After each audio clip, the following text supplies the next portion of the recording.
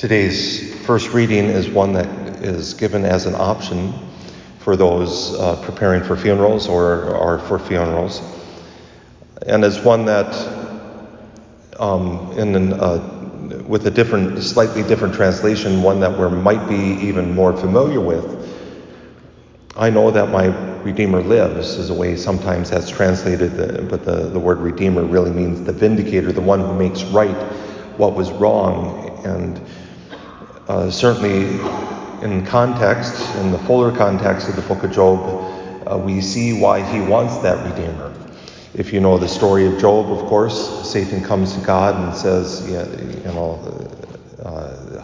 things are good. God says, have you seen my servant Job?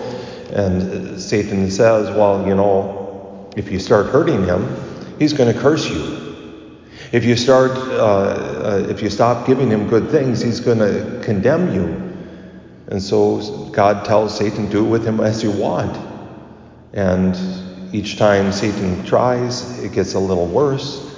And Job I don't know what's wrong. I haven't done anything wrong. I can't be suffering without cause.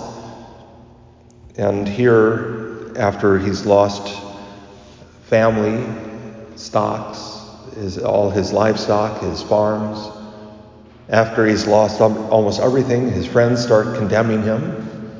Well, you have to have sinned some way. God wouldn't be treating you this way. And he's praying, oh, that my words were written down, that they be inscribed in stone. And the image, this mention of lead, is not that you're carving it with lead, but not only are you carving out that letter, but then you're pouring lead in so it's more easily seen, so that it will be a lasting remembrance, that his words were written down, that I've done nothing wrong. And somehow, yet I'm suffering. It's the whole problem of suffering. But he says, I know the one who will make all things right lives. And that I myself will see him with my own eyes, not another's. And from my flesh I shall see him. That vindicator will stand upon the dust of the earth, of all the vestiges, all the remains of evil, of things that do not stand in his presence. Isn't that a beautiful thought that Job can come to? He's lost everything, and yet he knows there's somebody who's going to make it right.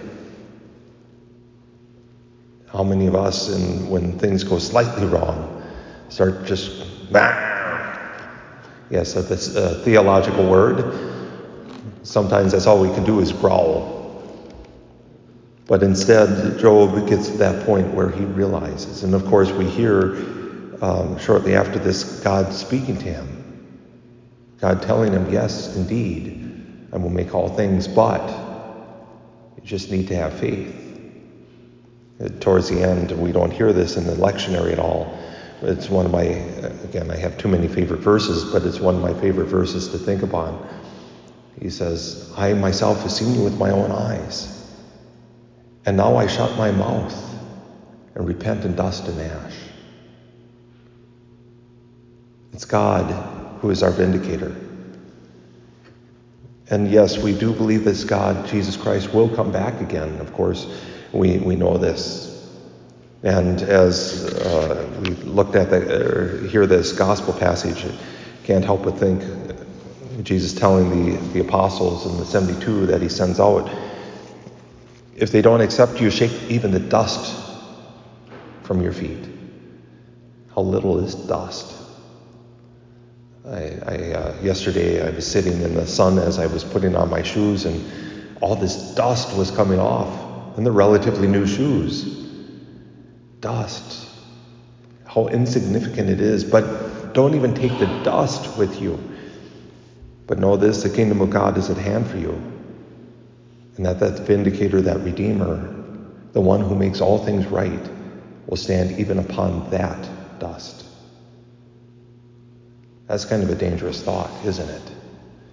It challenges us not only to accept God when things are going wrong, but when we don't want to accept God, when we don't want to acknowledge that the kingdom of God is at hand for us.